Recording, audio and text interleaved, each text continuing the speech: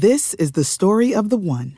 As head of maintenance at a concert hall, he knows the show must always go on. That's why he works behind the scenes, ensuring every light is working, the HVAC is humming, and his facility shines. With Grainger's supplies and solutions for every challenge he faces, plus 24/7 customer support, his venue never misses a beat. Call quickgrainger.com or just stop by. Grainger, for the ones who get it done. Hey everybody, I'm Zach. And I'm Jesse. You're watching Tesla Time News. Episode 370. Now you know.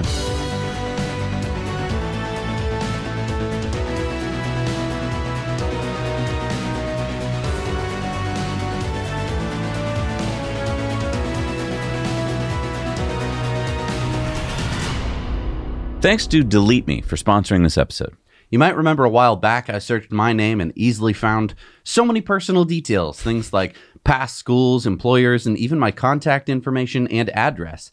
I also found a list of all of my close relatives, everyone except Zach. Yeah, I'm his dad, and I was not listed as a relative because I signed up for Delete Me, which took down my online footprint. Delete Me is a hands-free subscription service that will remove your personal information that's being sold online. So once you've completed your sign up for Delete Me, you log in to find your Delete Me personal profile page. You can let them know exactly what information you want deleted, and their privacy experts take it from there. You will receive a detailed Delete Me report in 7 days outlining what information they found and deleted. Data types removed include things like your name, age, address, and your past addresses and phone number. Even photos, email addresses, lists of relatives, social media, occupation, marital status, and property value. The information that you can easily find online when you search about yourself or a loved one is pretty scary. In the hands of bad actors, it can lead to scams, identity theft, or harassment. Protect your personal information online with Delete Me, and you can also give a Delete Me subscription to someone who may easily fall for online scams. Yeah, so sign up for Delete Me via our link in the description and use our code NYK20 to get 20% off. Thanks to Delete Me for sponsoring this episode. So Tesla North America posted, Model Y rear-wheel drive is now available in the U.S. starting at $32,890 after the $7,500 federal tax credit and estimated gas savings. And Elon said,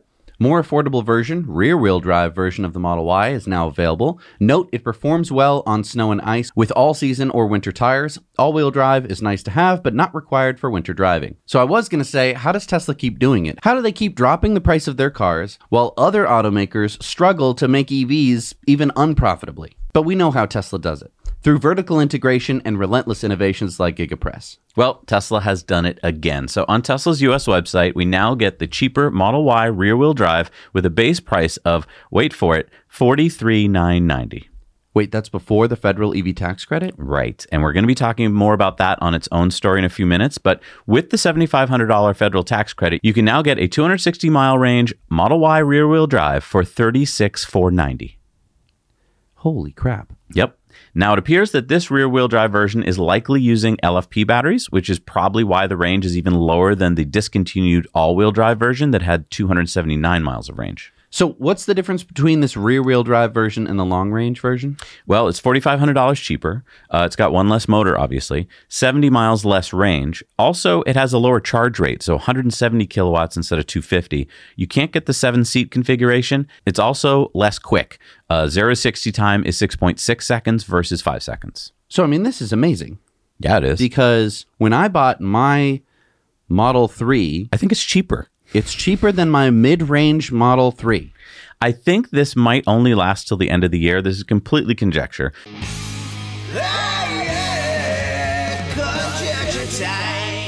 But I think they're using Chinese batteries. And at the beginning of next year, that won't get the full tax credit. So my guess is that Tesla is finding this way to get the car even cheaper, to get sales through the roof for this last quarter. Now, we talk about the U.S. federal EV tax credit a lot on this show. The ability to get up to $7,500 in federal incentives off the sticker price of an EV is a big deal.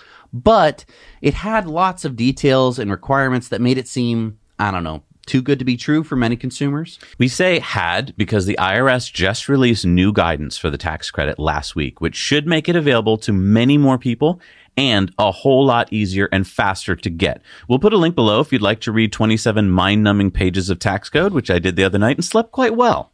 First, the guidance under Topic H, Question 4, states that starting next year, what if a buyer has insufficient tax liability to fully use a transferred credit? The amount of the credit that the electing taxpayer elects to transfer to the eligible entity may exceed the electing taxpayer's regular tax liability for the taxable year in which the sale occurs, and the excess, if any, is not subject to recapture from the dealer or buyer. Okay, so I think I understood the question.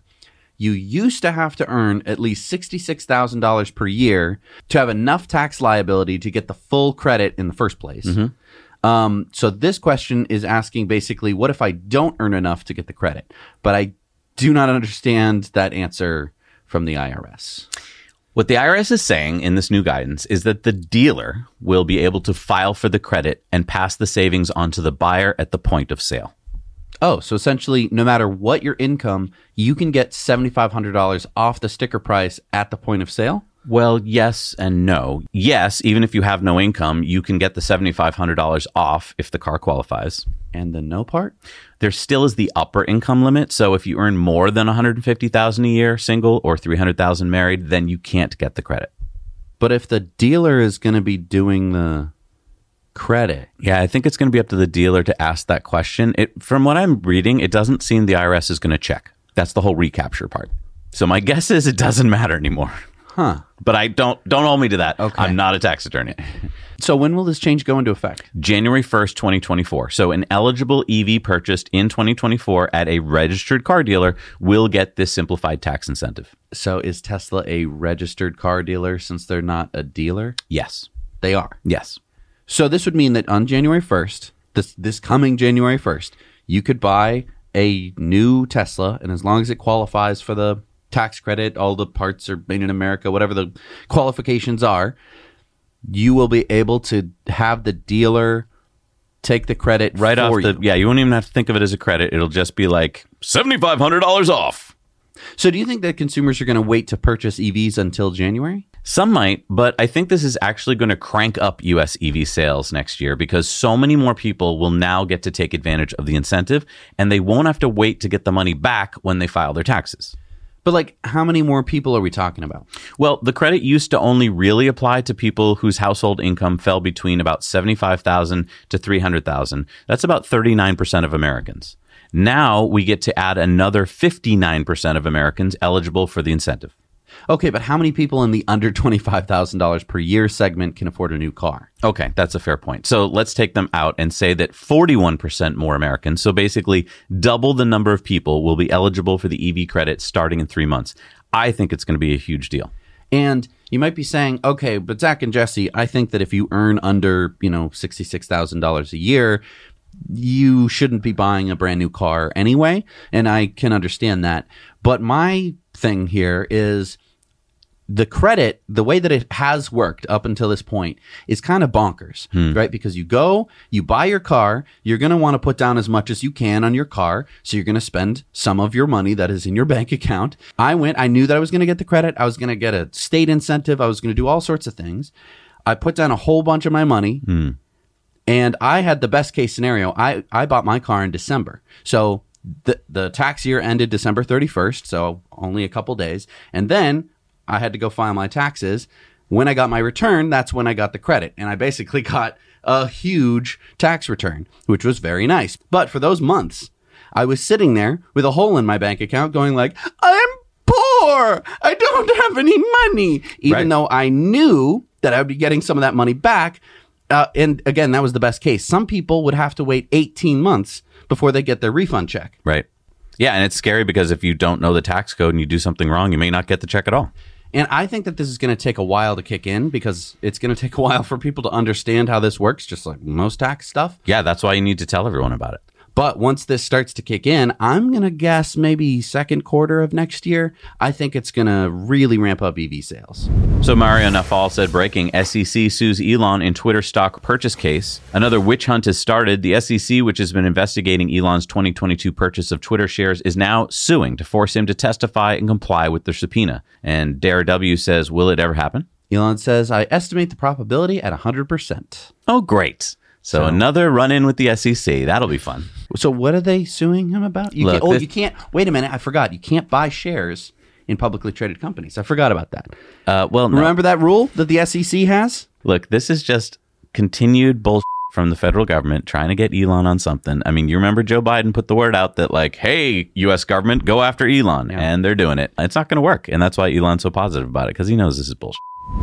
Well, Bob, we kind of knew this was coming because we spotted them taking photos at a Tesla Supercharger just over a week ago, but now it's confirmed. So, who's adding next this week? Well, a Hyundai, a Genesis, and a Kia walked into a bar. No, I'm kidding, Bob. They all parked at a Tesla Supercharger, and now the South Korean automaker Hyundai, which owns the sub-brands Kia and Genesis, has announced that they are joining the North American charging standard, better known as the Tesla plug. So how's this rollout going to work, Bob? Well, Bob, Hyundai says that beginning in 2024 that Hyundai, Kia, and Genesis EVs will have the NACS port. Wow, that's just around the corner, Bob. That should put them well out in front of Ford. Well, Bob, it'll be Q4 of 2024. Oh, okay, so not very far out in front of Ford. Well, what about in the meantime, Bob? Well, that's the weird part, Bob. Hyundai says that starting in Q1 of 2025, they will make an adapter available so that their cars with the CCS port can plug in at Tesla Superchargers.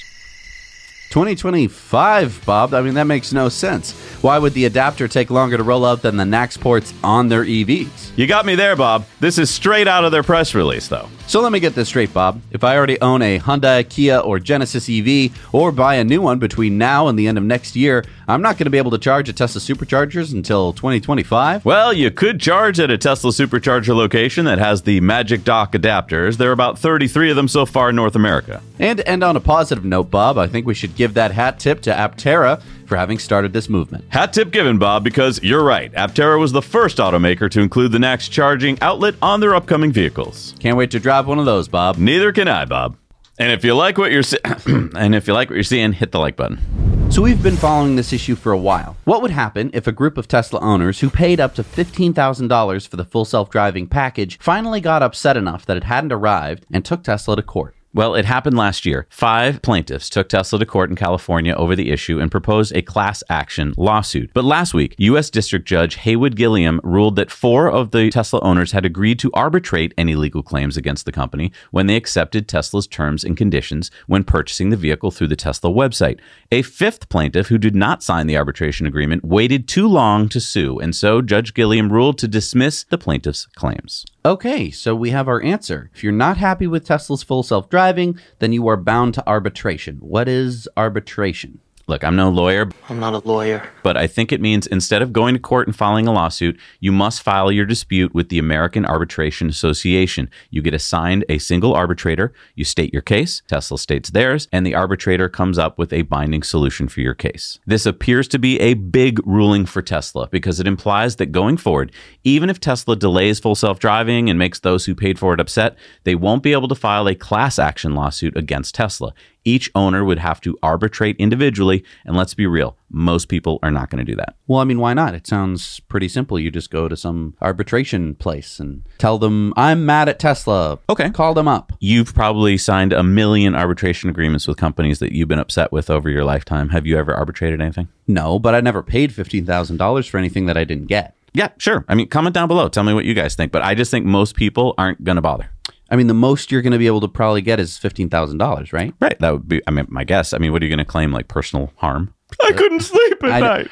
Yeah, I mean, this is way less risky for Tesla than a potential class action lawsuit where a court could grant plaintiffs damages. So with most other companies, this would have moved the stock higher, but did it? Well, we're going to talk about that more on Now You Know's Investor Club bonus story this week over on Patreon. So please join us there. And so normally a class action lawsuit, you'd get all the plaintiffs together, everyone who bought Tesla full self-driving. You get some lawyers, and the lawyers say, hey, we're going to take basically all the damages, but you guys are going to get checks. And people go, oh, I like getting checks in the mail. Then they would, bring it to the court. If they win, then Tesla would have to pay some ridiculous amount of money. It would get divided between mainly the lawyers and then the plaintiffs, and then you'd get a check in the mail, probably not for $15,000. Probably not. Unless they sued for some amazing damages. But usually, most class action lawsuits that I've ever been a part of, you get like, oh, $30. It's like $1 an hour. Exactly. For my melothelioma. Well, great. Great.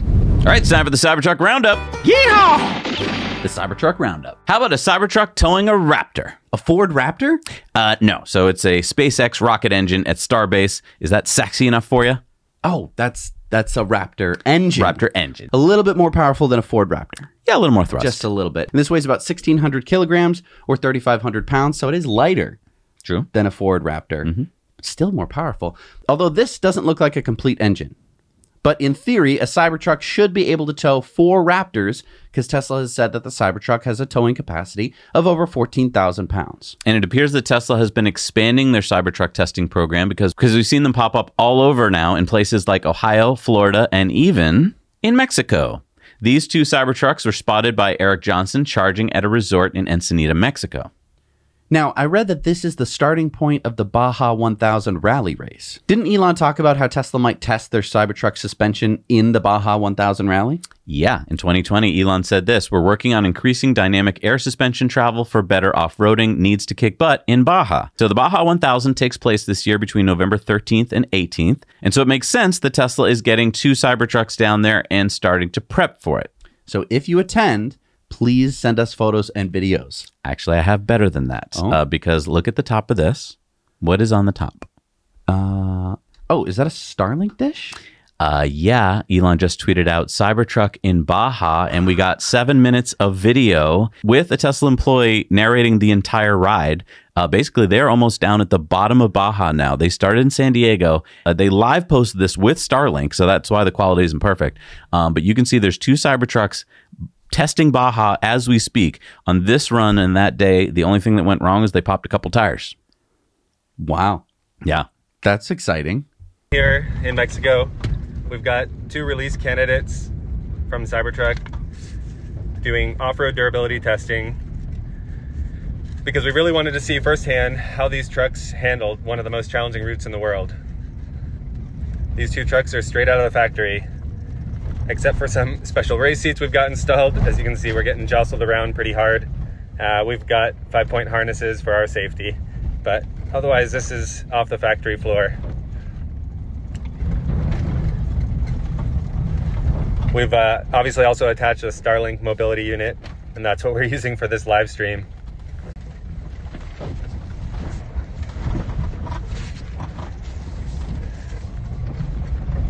So we've been out on this route for about a week now.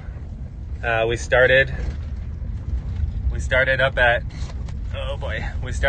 San Diego. Try and give you a view of that if I can hold it still long enough. We started up at San Diego and we've taken the whole Baja Peninsula down. We're nearly to the bottom in Cabo. 1,280 miles later.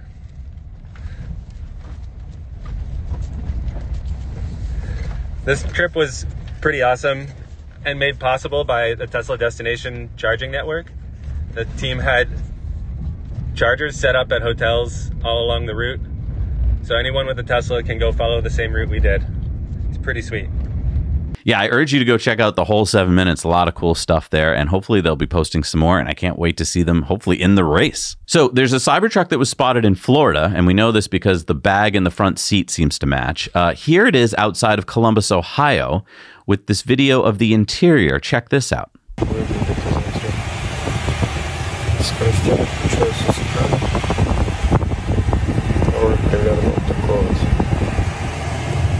Вот этот ключ Tesla. Вставляешь сюда, она едет. Камеры, сенсор вообще прикольный. 84% запас хода. Вот эта сумка Илона Маска.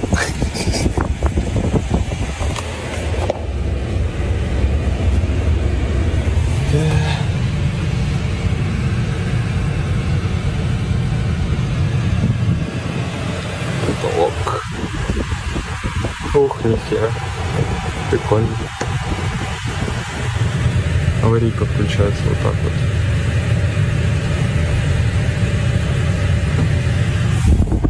Why do we think it's Ohio? He's speaking Russian. Yeah, well, that's Russian, all right. Is this guy supposed to be in there? My guess is that maybe he works for the transport company, Tesla. Look, I would consider disciplining your transport company if that's the case. He's saying things like, cool, this is how the hazard lights work. This is Elon Musk's bag, haha. We do get to see, though, the 2-stage sun visor, kind of like the Model X. But going back to a Russian guy narrating the longest interior shot we've ever seen so far of the Cybertruck, I mean, was this on purpose? Or was this someone who shouldn't have been in there? Like, what do you think? Comment down below. Either way, we get to see the interior. Yeah. It looks pretty good. It does. I mean, look how fast the screen response time is. Yeah. And how about a Cybertruck launching off the line? Check out this video from Stumby that we found on the Cybertruck Owners Club. Should we race them? It's a prototype. I think it's like, yeah, it's like the previous versions of it. Yeah. Is it green pieces? I think, yeah. I tried to look for Tesla. Let's see. I want one. I'm sold. This looks so cool. Look, man.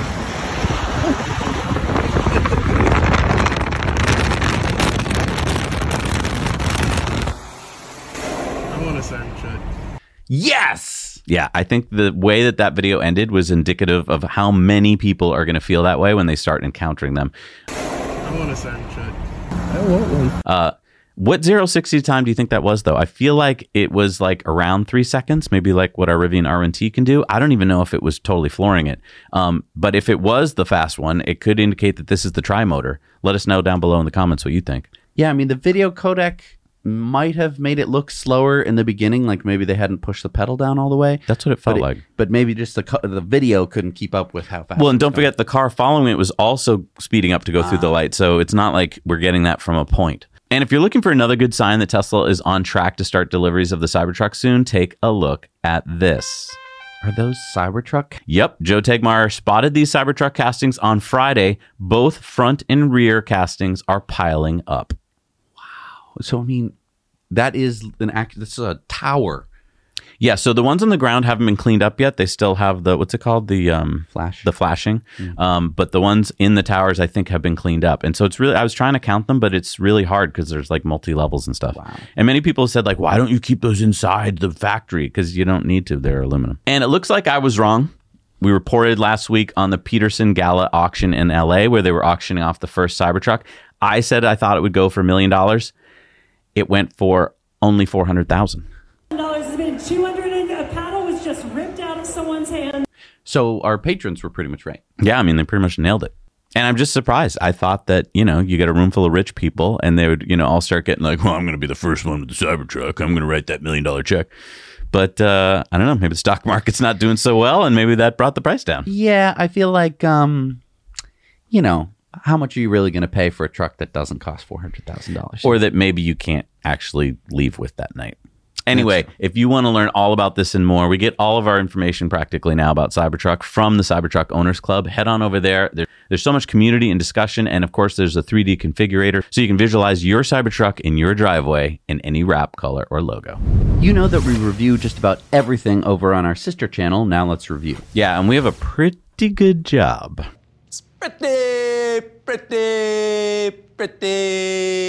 Pretty good. This week, for instance, we got to review the Scenic Tesla ring. It's a ring for your finger that you can magically unlock your Tesla Model 3 and Y with. Say goodbye to the days of hunting through your purse or wallet looking for your Tesla key card when you get to your car. And even though your phone acts as a key, there are still plenty of reasons why you might want your key to be here instead of here. Yeah, like when your phone's Bluetooth is acting up. Like I know yours has been ever since you got your latest phone. Or when you go for a run or swimming and you don't want to bring a lot of stuff with you. We show you how the setup process works. And we show you all of the different versions and what they cost so you can see if this is something you need to have. Or maybe it would make a good gift for that hard to shop for Tesla driver in your life. Head over to the Now Let's Review channel and check out all of our reviews today. And if you decide to buy a Scenic Tesla ring, use our link in the show notes to save you some money.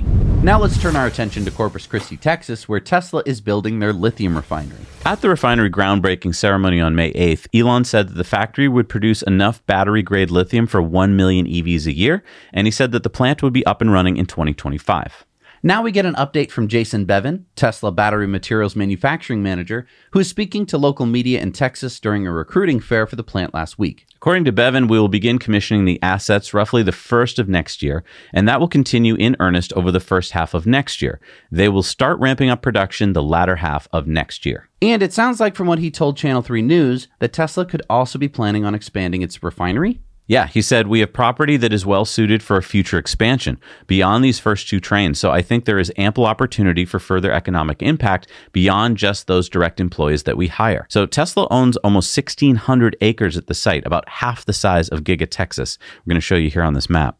Okay, so 2 potentially big pieces of news here. Number 1, Tesla's refinery could be up and running even faster than expected, potentially producing battery-grade lithium by next year at this time. And number 2, Tesla could potentially expand the facility to make more than 1 million EVs worth of lithium per year. Yeah, I think it's easy for most people to overlook that Tesla aims to be vertically integrated whenever possible. Right. What other auto company refines their own lithium? So this $365 million refinery is going to help Tesla stay out in front of the pack, and I would argue is going to help bury them. Tesla will be able to continue getting the highest federal EV tax credits for their cars as the credit language makes it harder and harder every year to keep that half of the credit. Right, because every year, a bigger percentage of the battery materials have to come from North America or a short list of countries. And as Elon and Tesla's senior VP of engineering have talked about, lithium is abundant. It's the refining of lithium that is the limiting factor. And as Elon has said, lithium refining is a license to print money. So Joe Tegmeyer, drone pilot extraordinaire, has a fantastic 6-part YouTube series on Tesla's Corpus Christi refinery plant site. You definitely want to check that out. We'll put a link in the show notes for his videos. And going back to this map here, look how close the site is going to be to Giga Mexico, which is 261 miles away, and Giga Texas, which is 209 miles away. Tesla is going to be able to also recycle lithium from batteries at this site because they're going to be feed flexible. So this would allow Tesla to take the black mass from scrapped Teslas or any EVs, take that down to Corpus Christi, and then refine it into more batteries, which they can then sell. Yeah, exactly. I mean, think about Redwood Materials, which JB Straubel runs, and he's on the board of directors for Tesla. Well, they are making black mass, so this is going to be kind of perfect. And by the way, it's rails coming in with material and semi-trucks going out. So much cool stuff to learn on Joe's video. And we're going to be talking more about that on this week's Investor Club bonus stories because there's a little something you might want to know. So there are a dozen new Tesla semi-truck related jobs that appeared on Tesla's careers website last week, most of them in Sparks, Nevada. And this fits with Tesla's recently announced plans to expand Giga Nevada to contain semi-truck manufacturing. So if you watched Jay Leno's recent video of him driving the semi and interviewing Franz and Tesla's senior semi designer Dan Priestley, you may have picked up on a few interesting tidbits. One takeaway I got was that Tesla very strategically first started using their semi-truck on their own parts deliveries from Giga Nevada to Fremont. This let Tesla learn about the truck. Then Tesla partnered with Pepsi to learn more about how they use the truck. Tesla has built around 70 semis, enough to get useful data. Now it appears that they are getting ready to put these lessons into the next version of the semi. For instance, Jay asked during his drive if the semi had hill hold. Dan told Jay it didn't have it yet, but they were going to implement it. Also, Jay asked about the 2 driver screens, if one of them could be configured to show different views, and Dan said that was coming as well. So while many Tesla naysayers make it sound like Tesla can't ramp up production, I think that the correct way to look at it is that Tesla is playing this smart. They know they're going into a new market, and they want to get it right before ramping production. And we're going to talk more about this on this week's Disruptive Investing video, Tesla, Pause for Attack. And I just want to say, Jay's channel is seen, by millions of people. He's had over 1 million views on this video in just less than a week. And the average truck driver in America is about my age, over 50 years old. They all know who Jay is, and they're probably all tuning in to see what's going on with this truck. And it was so brilliant to let Jay drive it. Now, I don't know if he has a CDL. Probably he does. Also, Priestley confirmed that Tesla has replaced its diesel trucks that are delivering from Giga Nevada to Fremont. And they also talked about how they're using parts from Cybertruck, like the power inverters, on the semi-truck, and potentially the 48-volt architecture, although that's going to be down the road because they are keeping the 12-volt for the accessories that so many truckers need to plug into. So you'd have 3 different voltage systems in the pack. You'd have the whatever voltage the traction battery is going to be. I'm assuming it could be 400 or 800 volts. Yeah, they said it's going to be 800 to 1,000 volts. Okay. Then you're going to have the 48-volt system for like windows, doors, lights. But then I'm assuming that they're also going to have another 12-volt system for 12-volt stuff. And Dan did mention 24 volts, so I don't know where that comes in as well. So Rivian has just released a new over-the-air software update, 2023.38. I thought we should go through some of the new features. First up, it includes a redesigned drive mode app, which gives the driver a visual overview of the environment and the vehicle. In the drive mode selector page, you can now select from different drive modes, including all-purpose, snow, conserve, all-terrain, sport, and more under one tab. The off-road drive models are listed under a separate tab for quad motor models, and trailers get their own tab. Now, isn't this an internal release? Because I don't think we got it yet. Yeah, I haven't seen it on my app yet. I don't think many people have either. I went on the Rivian forum and looked for it, but it looks like it does include Halloween mode like we saw last year, so I feel like it's going to be widely distributed soon because Halloween's coming up. I feel like it should have been released a month ago because everyone's already in the spooky season. So what else is included in the update? Rivian introduced a new gauge view, which gives you real-time visualization of battery temperature, motor temperature, tire pressure, and more. You can also view trip data like distance, speed, efficiency, duration, and total energy used. And while towing, the new Drive Mode app allows you to select the optimal mode for the trip based on terrain, road conditions, and more. And you can add up to 3 different trailer profiles. Rivian delivered 15,654 EVs in the third quarter, which is up over 20% from Q2. Also, Rivian just added the Max Pack, approximately 180 kilowatt hours, which will give you about 400 plus miles of range to its R1 configurator. Now, this costs $10,000 more than the large pack, but it would give the longest range of any 3-row electric SUV, according to Rivian. We're going to be talking more about Rivian on our Now You Know Investor Club bonus stories this week, so please consider supporting us on Patreon and joining us over there. While we're talking about over-the-air software updates, Tesla has just pushed 2023.32.4. Did we get a Halloween noise or something? I don't think so, but we do get this. Improved camera quality now rolling out via over-the-air update. Well, I mean, Tesla can say that, but do we have any proof? How about this? Here's before and after. Wait, so that's just with software? Yep, apparently. This update is being brought to Teslas with Hardware 3 to give them similar camera capabilities as Hardware 4 cars. Oh, and we get this. Elon says new Tesla safety feature uploaded via over-the-air software update. Your car just got better while you slept. Tesla North America had tweeted, if an airbag is deployed, hazard lights will automatically activate and flash faster to improve visibility. Update now rolling out to all US Model 3s and Ys, as well as S and X, to 2020 and newer. That's pretty cool. Yeah.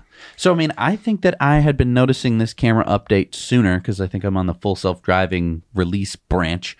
And it really looked like they added a whole bunch of like automatic adjustments to the, like, especially the side repeater cameras, which usually look like crap because they weren't ever really intended to be used by humans. So I think it like cleans everything up. It helps all the colors. It makes it a lot more clear, even when the blinker is going. Yeah, it's a good point. I don't even know if this is for us. I mean, well, it's for us, but like I think they were already seeing pretty well. It's just that it was a computer looking at the data. Right. So it's either that the camera likes seeing it the old way or they cleaned it up for the camera now.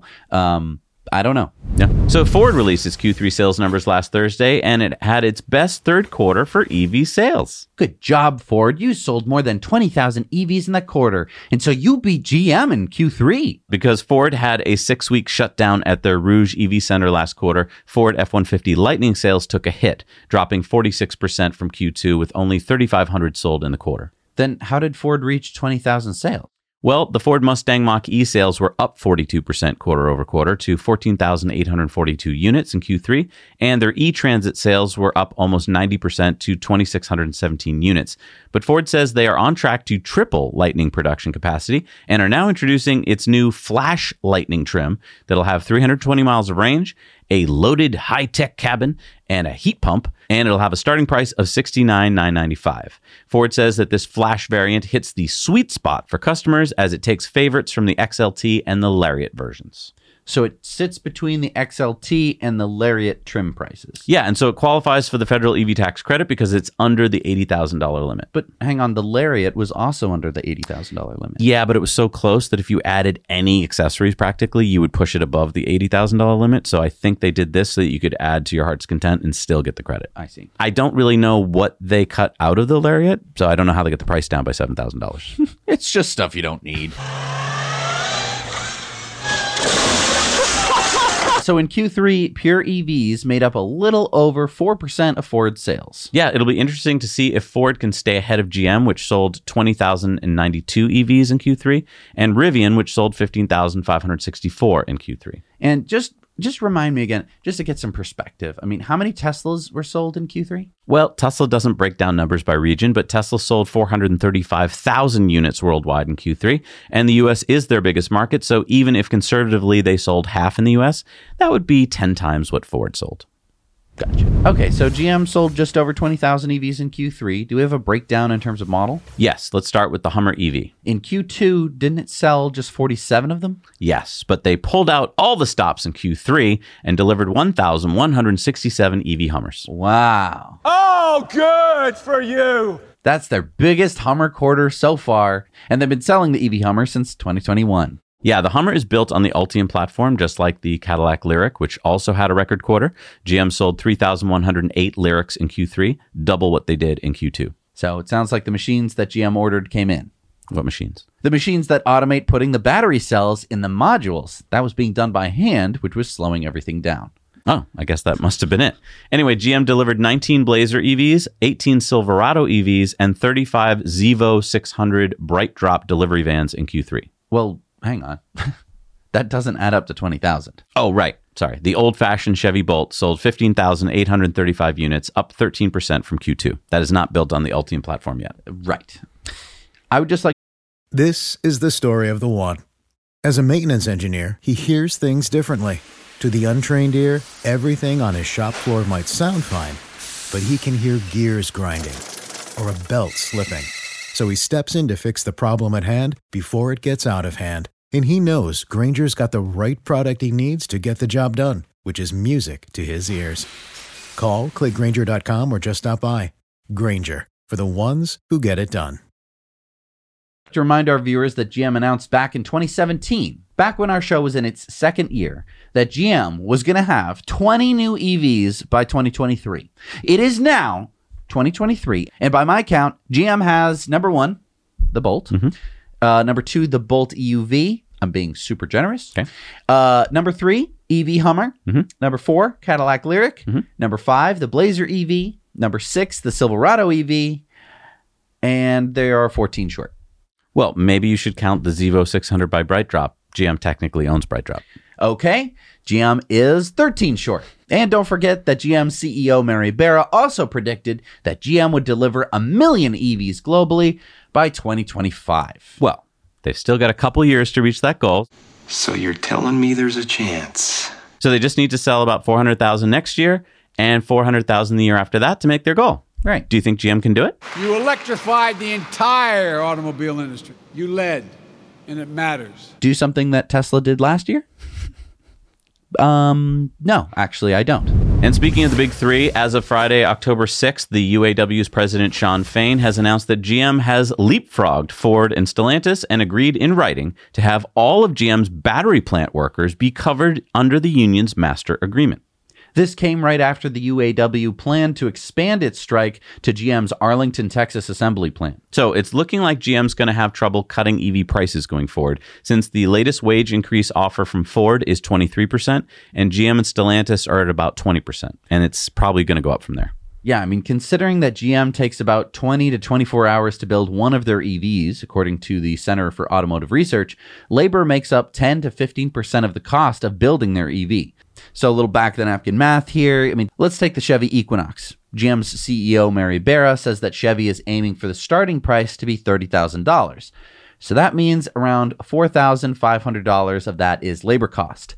Now, if GM ends up paying, let's say, 25% more for labor, that would be $5,625 or $1,125 more. Yeah, let us know in the comments if you think we're close on our math. But yeah, I don't think they're going to be able to come in under $30,000 for that car. Unless they miraculously make cheaper batteries, which maybe they could do if they had vertical integration, which they don't. So did we get any Q3 sales numbers from Hyundai? Yes. Hyundai announced they sold 11,665 Ioniq 5 EVs in Q3. That's up 143% year over year. And Hyundai's Ioniq 6 electric sedan, which launched in March, sold 5,073 in Q3. Hyundai also had strong sales of the Kona EV with 18,873 in Q3, a 16% year over year increase. Hyundai claims that it invested $12.6 billion in EV manufacturing in the U.S. and will generate over 50,000 new jobs. Hyundai also announced that starting next month, buyers will get a new complimentary ChargePoint HomeFlex Level 2 EV charger and installation assistance of up to $600. That's pretty nice. Yeah. And that's mainly to make up for the fact that they don't qualify for the EV tax credit. So, and that you can't plug them into the Tesla supercharging network. Yeah. Next up is our buddy Will from across the pond to explain something about how tea time affects the British electrical grid. A long time ago, well, 7 years ago, I remember watching Tesla Time News where Jesse was enjoying the range anxiety of his Nissan Leaf and Zach was shocking people with Sparky the spaceship. But one episode really stuck with me where you guys featured this.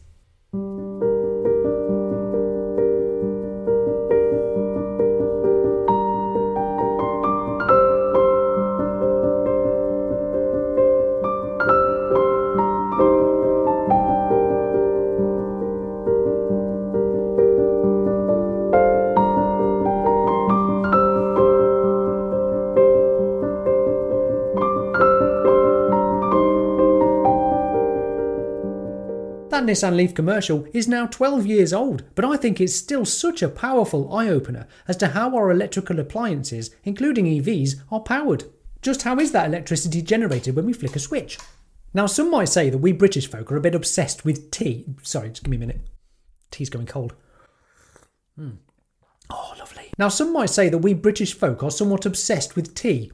Well, I suppose we do drink quite a lot, especially between coffee breaks.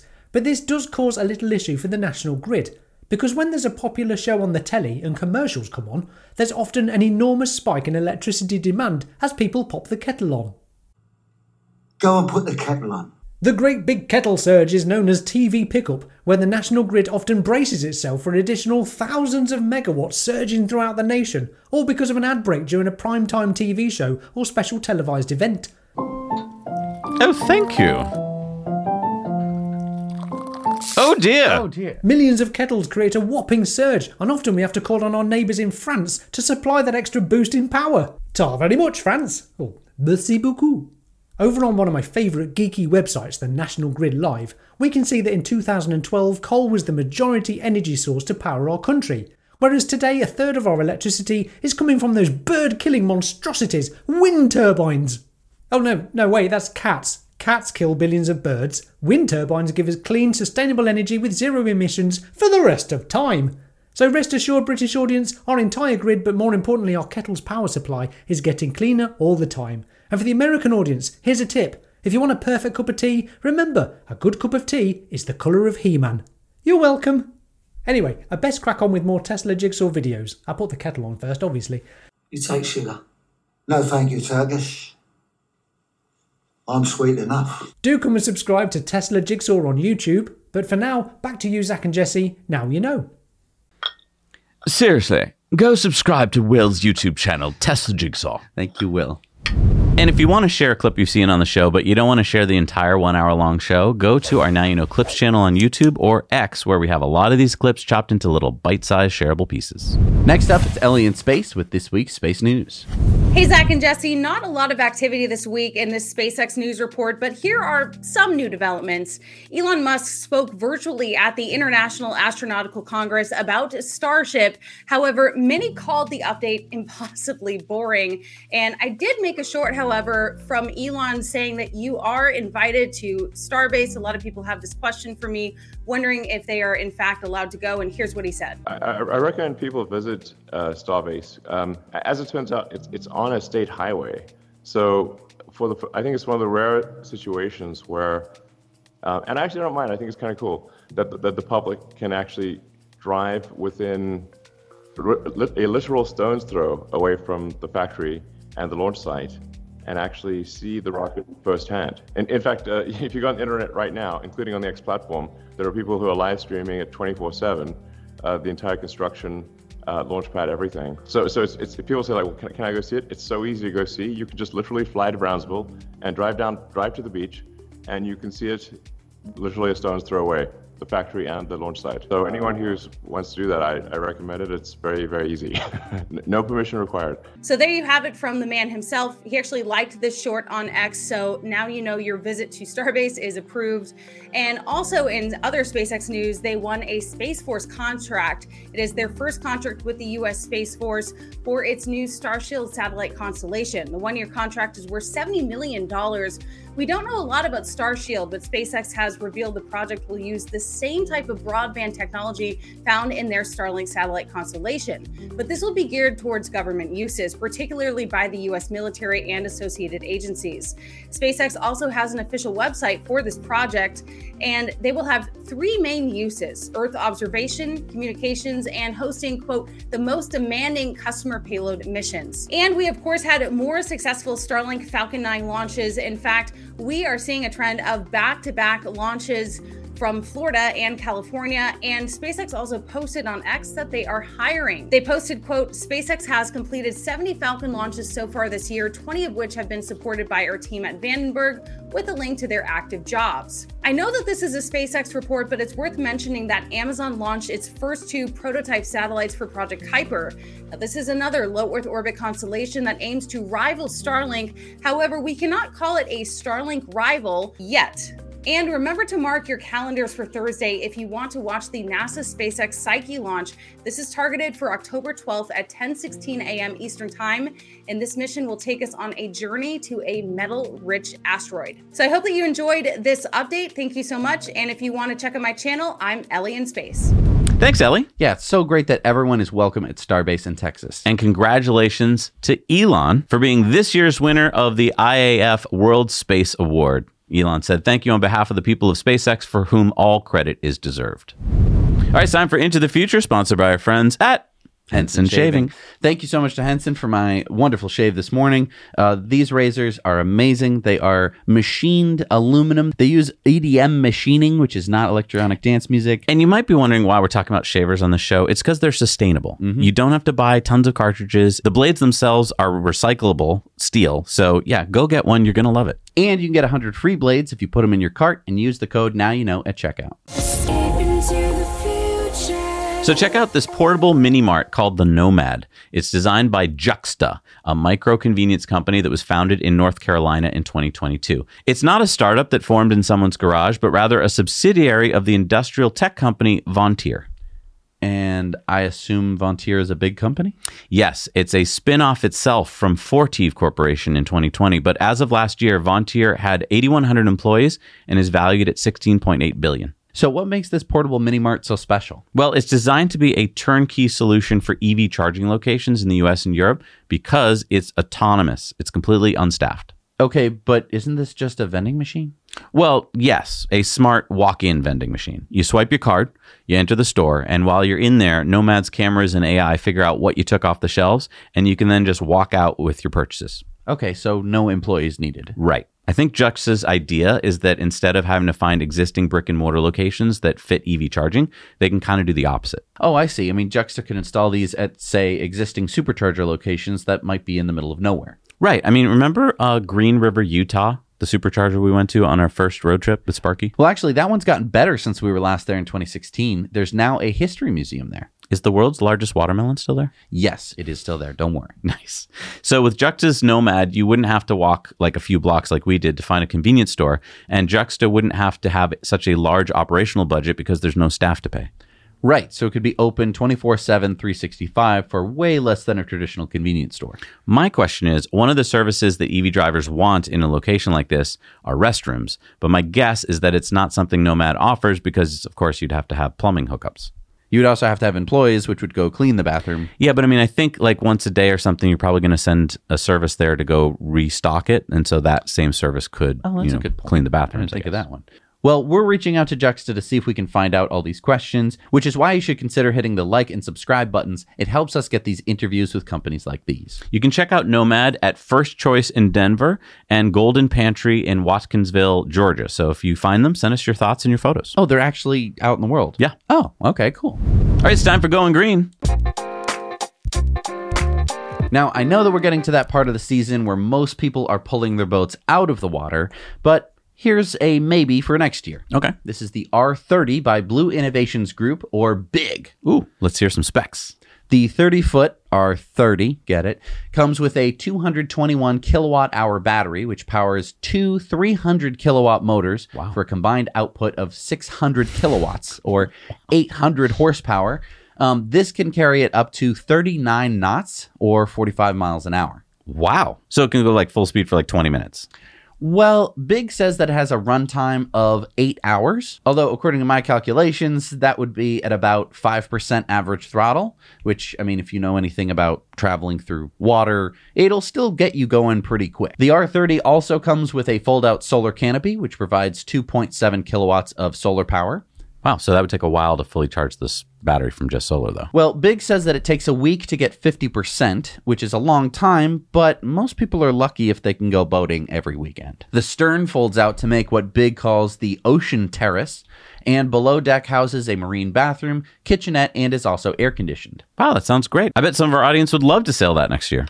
Well, deliveries aren't starting until Q3 of 2024, so bit late in the season, and the price tag is estimated to be $300,000. Ah, yes. As with all boats, if you have to ask the price. All right, it's time for Sunspots.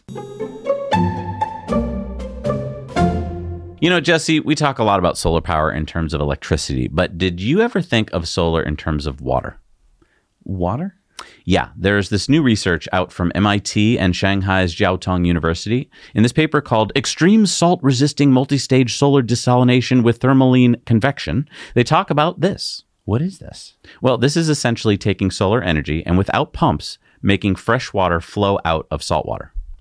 Okay, well, I know that we desalinate water, so what's different about this? Well, see how it's at this angle? Take a look at this diagram. Basically, by putting it at an angle, the scientists get to take advantage of the fact that hot water and fresh water rise, while cold, salty water falls, and... Oh, I see. So it keeps drawing in more salt water without having to pump it in. Right. So in theory, you could just set up a bunch of these units, and according to the scientists, you could produce about 4 to 6 liters of drinking water per hour, and you wouldn't have to provide replacement parts or batteries.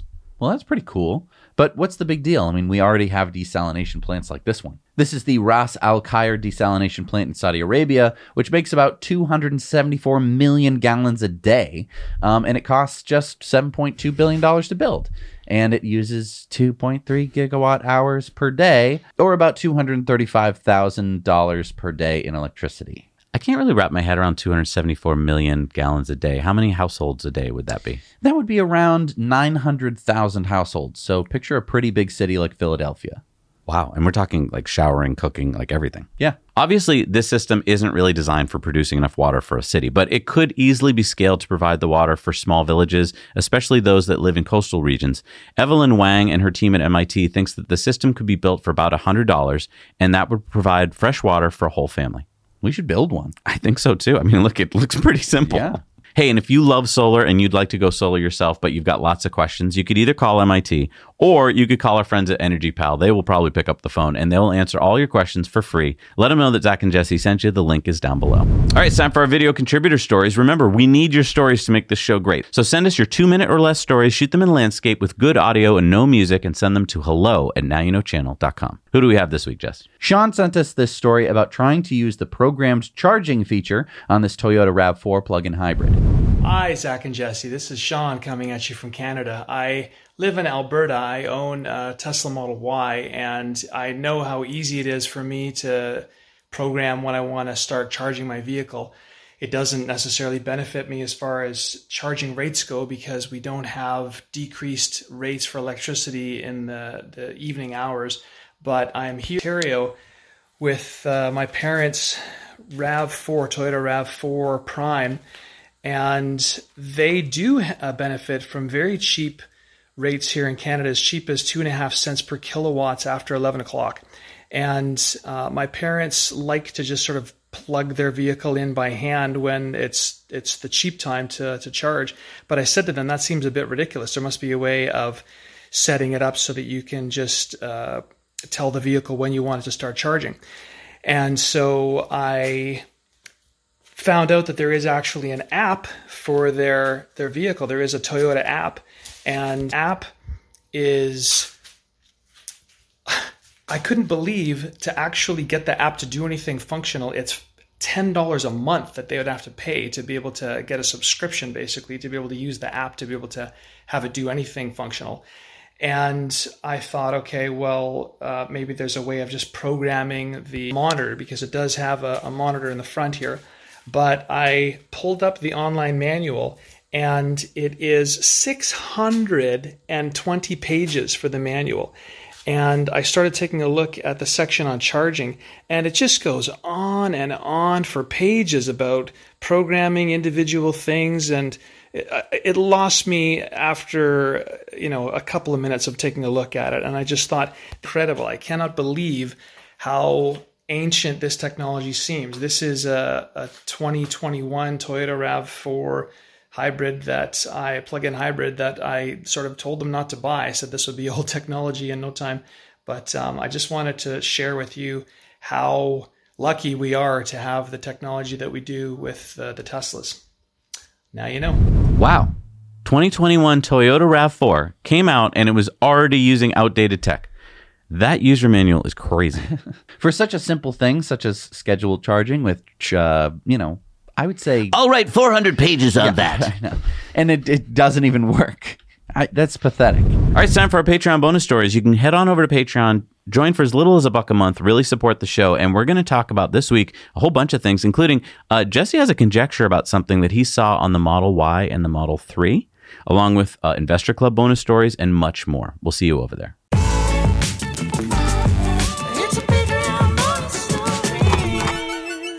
All right, we're back from our Patreon bonus stories. It is time for a Patreon poll. Remember Ricardo Montalban? No. From Fantasy Island. Well, I asked, have you seen a Tesla advertisement yet? Because we know that Elon said they were going to do it, but have we seen them? And yes, I have, says 3% of the people who responded. So a lot of them were counting X as their advertisements. Oh, yeah. So mainly no. So no. Speaking of X, it's time for Elon's X's of the week. Doge Designer said Elon Musk's documentary to be called Musk. Elon says Gibney is a Noah Smith says Michael Lewis just called FTX a great real business. Are you kidding me? Elon says, wow. Farzad Mesbahi says, I can't believe what I just read. Elon says 60 minutes of BS. Speaker Kevin McCarthy said, bring it on. Congressman Matt Gaetz says, just did. Elon said, this exchange is amazing. So it's all happening on X. Elon tweeted out, as a summer intern many years ago, I wrote software for video games at a company called Rocket Science. This was long before SpaceX was even conceived. Didn't realize until a friend gave me a copy today that they included me in the credits. And then Elon said, believe what you see, not what you're told. More about this subject on our Patreon Investor Club bonus stories this week. Farzad Mazwahi says, anyone that's interested in Musk's companies needs to read this book. If you've already read this book, not a bad idea to read it again. And this is The Innovator's Dilemma. Elon says, we'll read it next time I'm in a dilemma. I wonder when that's going to be. Maybe tomorrow. Doc Jays says, can we just have a full-time CEO for Tesla? Elon's spending too much time on X to recover his $44 billion bad investment. But at the same time, he is hurting the market value on Tesla and hurting Tesla shareholders. Holmar's catalog says Elon has never been the CEO of only Tesla, but he puts in more time and delivers more value than any full-time CEO. The last time the company had a full-time CEO, it was a total disaster. Tesla up 20,000% since inception, with Musk being CEO of SpaceX, etc. the entire time. Elon says, fools with bad judgment will always be fools with bad judgment in my experience. And he went on to say, sometimes they question if I should even run Tesla. My response is simply, which CEO on that list would you prefer? Nice one. And he said, I only have 0.4 donuts at a time because my brain neural network quantizes it down to 0 donuts. Elon said, citizen journalism is the path to better future. I strongly encourage people around the world to post news about events as they're happening in both text and video. Hansa says, great engineer and businessman, but recently a pretty horrible human stomping on vulnerable people instead of helping them. And they're talking about Elon? Yep. And Holmar's catalog says, in today's bizarro world, the man who's spending tens of millions of dollars to support Ukraine is, quote, stomping on vulnerable people and a pretty horrible human being, while the guy who puts a Ukrainian flag in their bio is considered a hero. Elon said, let's not be too hard on the NPCs. They just say what they're programmed to say. Sriram says the core of the Michael Lewis book is the author is unable to reconcile himself with the fact that he has spent hundreds of hours essentially with the con man. And so this is the book about Sam Bankman-Fried, SBF, the FTX guy. Right. Okay. We'll hear more about that later. Yeah. Tesla Australia, New Zealand says Model Y is now New Zealand's best-selling car. Doge Designer says Elon Musk broke some gaming live stream records and is now one of the most successful streamers on the internet. Pytha Doge says, please make it happen again. Elon says, okay, we need to fix some scaling issues, and then I will test the system again. He went on to say, thank you for clarifying that you support advertising on X, and this is to the Anti-Defamation League that I guess backed down. And he said, also very much appreciative that ADL has bought advertising on X. So that didn't last long. Wow. Yeah. Okay. Elon said, the reason so many great engineers work with me is because I understand and appreciate their work. And this is referencing Tom Mueller, who used to be the chief engine designer at SpaceX. Alex tweeted out, the Brandenburg authorities confirm no unusual amount of accidents at Giga Berlin, following a report in Stern magazine about allegedly unusual frequent workplace accidents at Giga Berlin. Elon said, yep. Jason Calacanis says they're preparing for an alien invasion or a civil war, 100%. And this is about that national test that we all probably got on our phones. Elon said, this was weird. Not the Bee says, oh, look, the Biden administration is building the wall. Not a joke. It just waived 26 laws to make this happen. Details here. Elon says, strange how the media used to say that building a wall was both evil and impossible, but now crickets. Greg Price says, just so we're keeping score, the Biden DOJ is suing SpaceX for not hiring refugees. The DOJ and SEC are investigating Tesla. The EEOC is also suing Tesla. The FTC demanded Elon hand over internal Twitter comms, and the SEC is now investigating Elon's purchase of Twitter. Elon says, just a coincidence that it happened all at once. Colin Rugg says, just in, Elon Musk calls for the overhaul of agencies like the SEC and calls for the punishment of people at these agencies who abuse their power for political reasons. Good, let's do this for all three-letter agencies. Elon said, it's going to be amazing. The amount of dirt that will come to light from certain past and present people at these agencies will blow your mind. That's why he's looking forward to the lawsuits. Interesting. It's called Discovery. Gail Afar says, so for those thousands of legacy media outlets that auto-publish things to X, Facebook, LinkedIn, Tumblr, or whatever, when they auto-publish to X, it will not also publish their clickbaity headline. They'll need to post articles in long form on X. Actually work. Elon says, oddly enough, the Verge headline got it right. Homar's Cadillac says the SEC argues he should have paid more for Twitter. Elon says, seriously. Elon tweeted out a good Halloween costume idea if you want to scare the heck out of people this Halloween. He went on to say the real fight is not between right and left, but rather between humanists and extinctionists. K10 says, oddly, the ones wanting to eliminate others don't want to be eliminated themselves. Yeah, if someone is keen to have fewer humans on Earth, they should start with themselves. Elon says, if there's a big scandal about me, my only request is that it be called Elongate. If. Alex says, I love how Elon's gaming setup includes a candle the size of a child. Elon says, fitting for Diablo. Homar's Cadillac says, nobody knows about Tesla, but everybody knows about Elon's tweets, and they are very offended by them. Elon says, insert NPC cartridge. Elon says, what will it take to beat hate? He answered himself, be stronger than those who hate you, so they cannot destroy you, and then forgive them. Wow.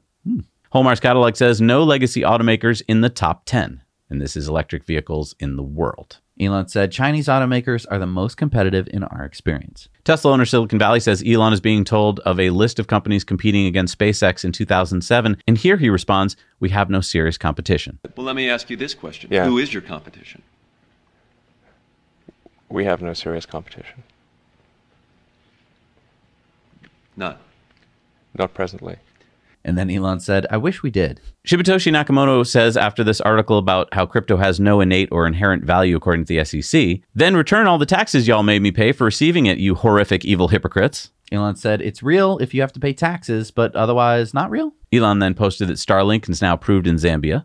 And he said, taking the path to hatred is to fail. Nice way to end it. All right, community mail time. Community mail time. Remember, send your stories, your photos, your videos to us at hello@nowyouknowchannel.com. Let's see what we got this week. DC spotted this Audi e-tron parked in Portland, Oregon. Dustin saw this Model Y and a Lucid Air parked outside a Village Wine and Spirits. Sergio spotted this Fisker Ocean in San Diego, California. Nice. Good to see them on the road. Rance found this camo-wrapped Model 3 at the Jasper, Florida Supercharger. Michael spotted this Rivian R1T in the Netherlands. In the Netherlands? What? How'd they get it there? Ishay saw this Model Y taxi driving around Vancouver, British Columbia. Mike spotted a honky EHS9 charging at a Foxtech supermarket in Iga, Denmark. And look how it had to park to plug in. Only takes up 3 spaces. Yeah. Omar found this chrome-wrapped Model 3. Jason sent us a picture of Portland, Oregon's first EV fire truck. Woohoo! With a 10-hour battery along with a diesel engine backup.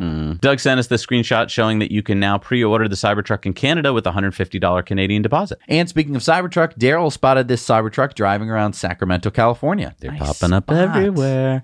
Raphael saw this blue BYD Han in Antwerp, Belgium. Yuri spotted this gold Model Y in California. Oh, wow. Domenico saw this Ford F-150 Lightning outside of ShopRite in Rockaway, New Jersey. Pamela spotted these GMC EV prototypes in camera wrap charging at Blue Heron Service Plaza in Genoa, Ohio. And Daniel sent us this picture of him using his thermal camera to spot a water leak in his home. Check out our review of the Topdon TC004 thermal camera. Great job, Daniel. That's what we use it for. All right, it's time for Supercharger reviews. Let's see what people have spotted out there in the world. All right, this is Graham Calder reporting in for Tesla Time News and my road trip from Chelsea, Quebec to St. Andrews, New Brunswick. We are on our leg home and I had to stop in Miramichi for some clients. And unfortunately, there are no superchargers anywhere nearby. And I went and plugged in overnight with a very slow charger, but as you may know, it takes a very long time to get a bit of charge off of that. And would not have made it to any superchargers nearby on the battery that we had. So I had to stop here at the NB power station and charge, I think it's 7.6 kilowatt hours. Very, very, very slow. So I managed to get very close. I'm just above the amount of kilometers that I need to get to the next supercharger. So we're gonna see if we can pull that off. And the only advantage to this spot is there's an amazing German bakery right around the corner, and there's a hotel right behind me that has really nice clean washrooms. But to be honest, this is the first time I've ever experienced range anxiety. When I got up in the morning and looked at the battery and calculated and realized I had no way of getting to a supercharger and that I would have to be doing these little stops at these very, very slow chargers along route, this made me understand why people are so afraid of taking an EV into these rural Canada, rural Nova Scotia, rural New Brunswick kind of areas. So now you know. This is the Deep River Supercharger in Ontario, Canada. It has 6 stalls. It's in the parking lot of a Canadian Tire, and it has a gas station with a variety store and a washroom. I wouldn't count this as a place where you get food, because I went into the variety store and I really wouldn't call what they had there food. So this location gets a 6. Okay, so I screwed that one up. There's actually a Chinese restaurant and a Tim Hortons not too far away. So this location gets a score of 8 out of 10. Well, hi, Zach and Jesse. This is Vincent coming to you from Suffolk County, New York at the Hop Hog Superstation right off the Long Island Expressway. This is an 8-stall supercharger with 4 Electrify America CCS combo and 1 CHAdeMO station. They are 50, 100, and 150, and the CHAdeMO is 100. It has quite a few amenities. You got the Hurricane Chicken, you got grilled wings, GNC. On the other side, there's a Chipotle and a few other eateries. It's pretty nicely appointed, it's pretty safe. It's right off the highway, right off of exit 55 on the Long Island Expressway. There's no overnight facilities here, but there is one about a mile up the road, so you can stay here overnight if necessary. I'd rate this one 7 out of 10 for the fact that it's got a lot of different amenities and a lot of different style superchargers for anybody that wants to come out here other than including the Teslas. Now you know. Hello, Now You Know community. This is Joel at the New Haven, Connecticut supercharger location. There's 12 stalls, version 3. Charging wise, it's good. It's got some level 2 chargers back here. There's a Ioniq 5 and a Kona charging up, and it's all under these solar roofs to get some shade. The superchargers are just right out in the sun though. Problem is there's a trash can here, and then you'd have to walk all the way back to that IKEA for a restroom. And then on the other side of the IKEA is a restaurant, and that's it. So there's not much here. It is right off of 95, the interstate here in the background.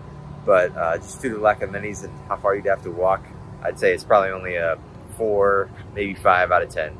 Now you know. Thank you so much for doing Supercharger reviews. We have a map online where you can see all of the Supercharger reviews, along with all the Superchargers, so you can see the ones that don't have reviews. Maybe you live close to them, you want to review them. And if you're wondering how you get those Supercharger reviews to us, it is through that map. It's easy to upload it right there on our website. So we'll put the link down below. You can get there real easily. All right, what do we got for new Superchargers? We got the 7-stall in Hysan Place, Hong Kong. Number 144 in Florida is the 20-stall in Miami. Number 15 in West Virginia is the 8-stall in Martinsburg. at Apple Harvest Drive, West Virginia. We got the 2-stall 120 kilowatt in Guan, China. The 8-stall in Gaspé, Quebec. We got the 3-stall in Yangjiang, China. Number 11 in Singapore is the 3-stall at Toyopayo Tesla Center. Number 42 in Arizona is the 16-stall in Scottsdale. Number 66 in Virginia is the 12-stall at Reston at Sunset Hills Road, Virginia. Number 69 in Hong Kong is the 6-stall in Lee Garden 3, Hong Kong. Number 2 in Malaysia is the 4-stall in Iskandar Baturi in Malaysia. Number 197 in Canada is the 8-stall in Passbebiac, Quebec, Canada. Number 7 in Idaho is the 8-stall in Boise. Number 115 in Norway is the 8-stall in Verdal. Number 393 in California is the 12-stall in El Dorado Hills. Number 137 in Texas is the 19-stall in Houston. The 6-stall in Hangzhou, China. The 3-stall in Hangzhou, China. The 6-stall in Taizhou, China. The 6-stall in Shanghai, China. The 4-stall in Ningbo, China. The 3-stall in Changqing, China. The 3-stall in Zhangzhou, China. The 3-stall in Jianying, China. Number 29 in Minnesota is the 8-stall in Toft, Minnesota. The 6-stall in Shanghai, China. The 6-stall in Shenyang, China. Another 6-stall in Shanghai, China. A 6-stall in Chengdu, China. And number 1848 in China, number 5611 in the world is the 3-stall in Chengdu, China. Woo, woo. It's a 2-pager. Thank you so much for joining us on Tesla Time News this week. We have to thank all of our amazing patrons who support us every month on this show. We cannot do this show without them. I highly encourage that if you like this show, that you help support us. YouTube is paying less, as they always tend to do, and we can't do the show without your support. Yeah, and if you haven't checked out X lately, I really recommend you head on over there. And if you're like, well, where do I start? Start with our channel. Just follow us at NYK Channel, and you'll be able to see a lot of our videos that go up there every week. And then from there, you can kind of follow some of our followers and kind of get in that way to X. Might be a nice, easy way. Prime the system. Exactly. Prime the algorithm. You'll get a lot of pro-Tesla stuff. You won't have to go through all the, the hate. Well, thank you so much for joining us this week. We'll see you next time. Now you know. This is the story of the one. As a maintenance engineer, he hears things differently. To the untrained ear, everything on his shop floor might sound fine, but he can hear gears grinding or a belt slipping. So he steps in to fix the problem at hand before it gets out of hand. And he knows Grainger's got the right product he needs to get the job done, which is music to his ears. Call, click Grainger.com, or just stop by. Grainger, for the ones who get it done.